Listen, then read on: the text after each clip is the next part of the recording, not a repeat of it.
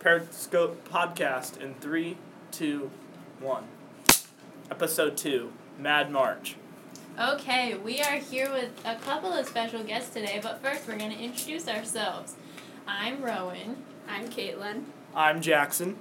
And we have lots of other people here on this side of the room to talk to you guys. So we're going to start over here. Hey, I'm Marilee, and I'm going to be playing a sample of Coffee House, which is a student kind of led performance outlet, and the next one will be held on Friday, May 6th at 7 p.m. to 9 o'clock in the Fowler Courtyard. So here's a little sample. Saturday morning, jumped out of bed and put on my best suit, got in my car and raced like I jet all the way to you. Knocked on my door with heart in my hand to ask you a question, 'cause I know that you're an old-fashioned man.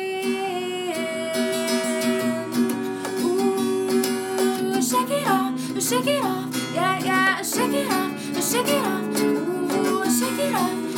off, ooh, me and my broken heart, all I need is a little love in my life, all I need is a little love in the dark, a little bite, I'm hoping it might kickstart me and my broken heart. I need a little love in the night, oh, so I'm not falling apart, a little but I'm hoping it might kickstart me and my broken.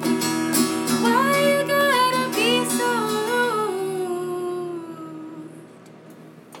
Thanks again. That is Coffee House, May 6th. Come to the show. See you there.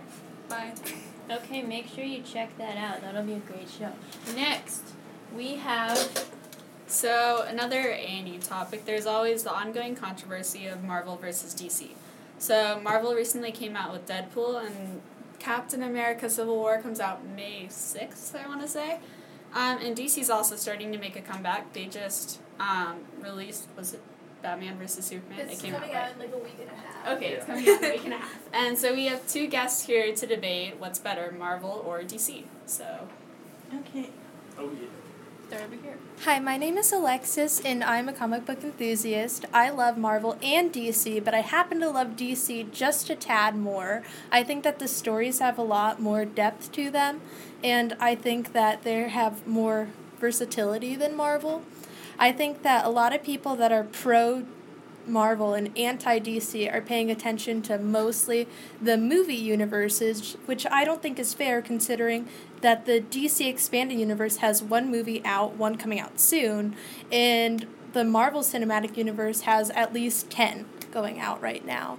And whenever you look at pure sales in history, Superman and Batman are two of the top 3 selling comic book heroes of all time, and Spider-Man actually finishes that trinity of the top 3 heroes. So DC, in general, takes up 2/2 of the top selling heroes in general. Okay.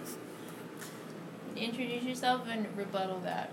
I am Chanel Jones. As a Marvel fan, I will be obviously going against my DC opponent, pretty much. And it is true, while pretty much a lot of Marvel fans pay attention to the Marvel Cinematic Universe, which is kicking it with almost 13 movies coming out. But I think we also should point out that in terms of comic book fans, a lot of Marvel characters are also known for the fact that their origin stories are very grounded and fleshed out as much as a comic book movie can. As personally to me, I can relate a lot to the adventures of Spider-Man and Daredevil just for the fact that they go through personal anguish and just face a lot of morally tough choices that a lot of people today, I feel, face. Unlike Batman and Superman, who, in my defense, as much as I do respect, it's hard to compare yourself to a billionaire and a guy who's basically a god. So that's basically all I have to say. All right. Very nice. Closing comments. As you mentioned that it's hard to relate to Superman, I would argue that even though he is an alien god, we have felt like aliens at one point or another. We've all felt that we haven't fit in as well as we should have, even if we have good intentions, just due to being different. Clark Kent has faced this his entire life. He actually isn't even named Clark Kent. He found out later in his life that he's Kal-El, a Kryptonian. And we've all figured something out about ourselves late in life and just been blown away by the fact that it's maybe not all our fault that we're so different. Wow. So true. TJ. True, but true, and that is a very good point. But I will also have to say again, while Caucasian is an alien, a lot of his adventures are kind of just like out of our world that we can't really just put ourselves into it.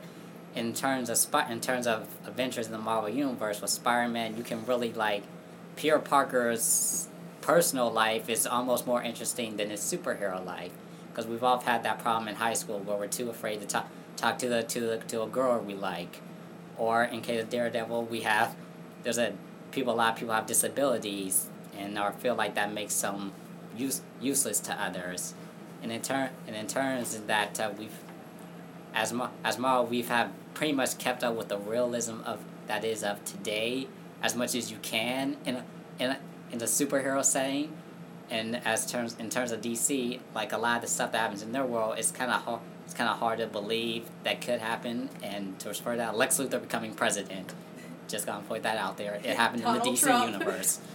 Wow, okay. Speaking Look at of that politics, whoa. segue. Now, we have Jackson talking about the election.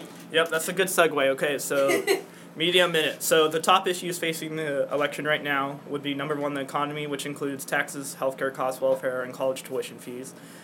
2 would be immigration. 3, social justice. 4, international relations. 5, climate change. And 6, control of guns and violence. So the top 2 that I think will make it to the end for nomination are Trump and Hillary, as both are leading right now. And Hillary said last night that the Republicans have made attacks against her before, throughout her political career, and there's nothing new that Trump can add. And she'll know how to deal with him and with whatever he throws at her. And Trump said he hasn't even started on Hillary, and according to the latest Republican debate, that's according to that Republican debate, and last night's airing of Fox's Hannity, he said that he can be very presidential when he needs to be. And other Republicans still running have said that they will support Trump if he's the one who secures a Republican nomination. And Bernie still has a good chance of outdoing Hillary, even though her power is largely built on the super PACs. But those super PACs have given her more of a push that I think will secure her nomination, in my opinion. And that's all I have. Wow. Okay. Well, thank you to everyone for coming during your second period and spending it with us here at Periscope Podcast. Have a great week and tune in for our next podcast, hopefully before the end of the month.